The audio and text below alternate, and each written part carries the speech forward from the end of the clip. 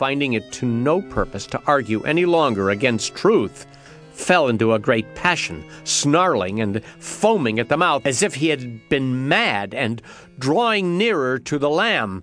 "Sirrah," says he, "if it was not you, it was your father, and that is all one." So he seized the poor, innocent, helpless thing, tore it to pieces, and made a meal of it. That one felt like reading the newspapers. I got to change my mood. Oh, here's a way. When Maxie's in a fighting mood, we're all the enemy, and arguing will do no good. But Maxie won't get me. When Slapsy Maxie comes my way, I fight him with my hat. I put it on and run away, and there's an end to that.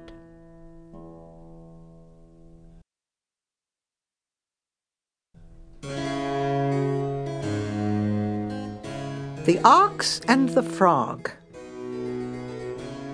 An ox, grazing in a meadow, chanced to set his foot among a parcel of young frogs, and trod one of them to death. The rest informed their mother, when she came home, what had happened, telling her that the beast which did it was the hugest creature that they ever saw in their lives. "What, was it so big?" says the old frog, swelling and blowing up her speckled belly to a great degree. "Oh, bigger by a vast deal," said they. "And so big?" says she, straining herself yet more. "Indeed, mamma," say they, "if you were to burst yourself, you would never be so big." She strove yet again, and burst herself indeed. Or, to put it another way, my legs are not as long as yours. I cannot match your pace. I know because I tried it once and fell flat on my face.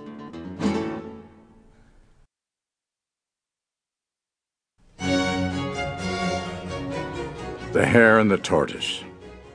A hare insulted a tortoise upon account of his slowness, and vainly boasted of her own great speed in running.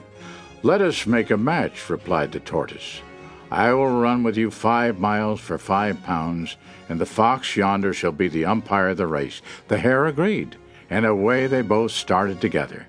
But the hare, by reason of her exceeding swiftness, outran the tortoise to such a degree that she made a jest of the matter, and finding herself a little tired, squatted in a tuft of fern that grew by the way, and took a nap, thinking that if the tortoise went by, she could at any time fetch him up with all the ease imaginable. In the meanwhile the tortoise came jogging on with slow but continued motion, and the hare, out of a too great security and confidence of victory, oversleeping herself, the tortoise arrived at the end of the race first. Well, that's that, and this is this. Fast and first are not the same. The one who wins the race is likelier to be the one who keeps a steady pace.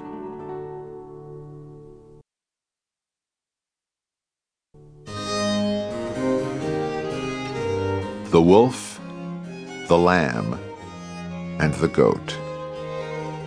A wolf meeting a lamb one day in company with a goat. "Child," says he, "you are mistaken. This is none of your mother. She is yonder," pointing to a flock of sheep at a distance. "It may be so," says the lamb. "The person that happened to conceive me, and afterwards bore me a few months in her belly because she could not help it, and then dropped me she did not care where, and left me to the wide world, is, I suppose, what you call my mother. But I look upon this charitable goat as such, that took compassion on me in my poor, helpless, destitute condition, and gave me suck, sparing it out of the mouths of her own kids rather than I should want it.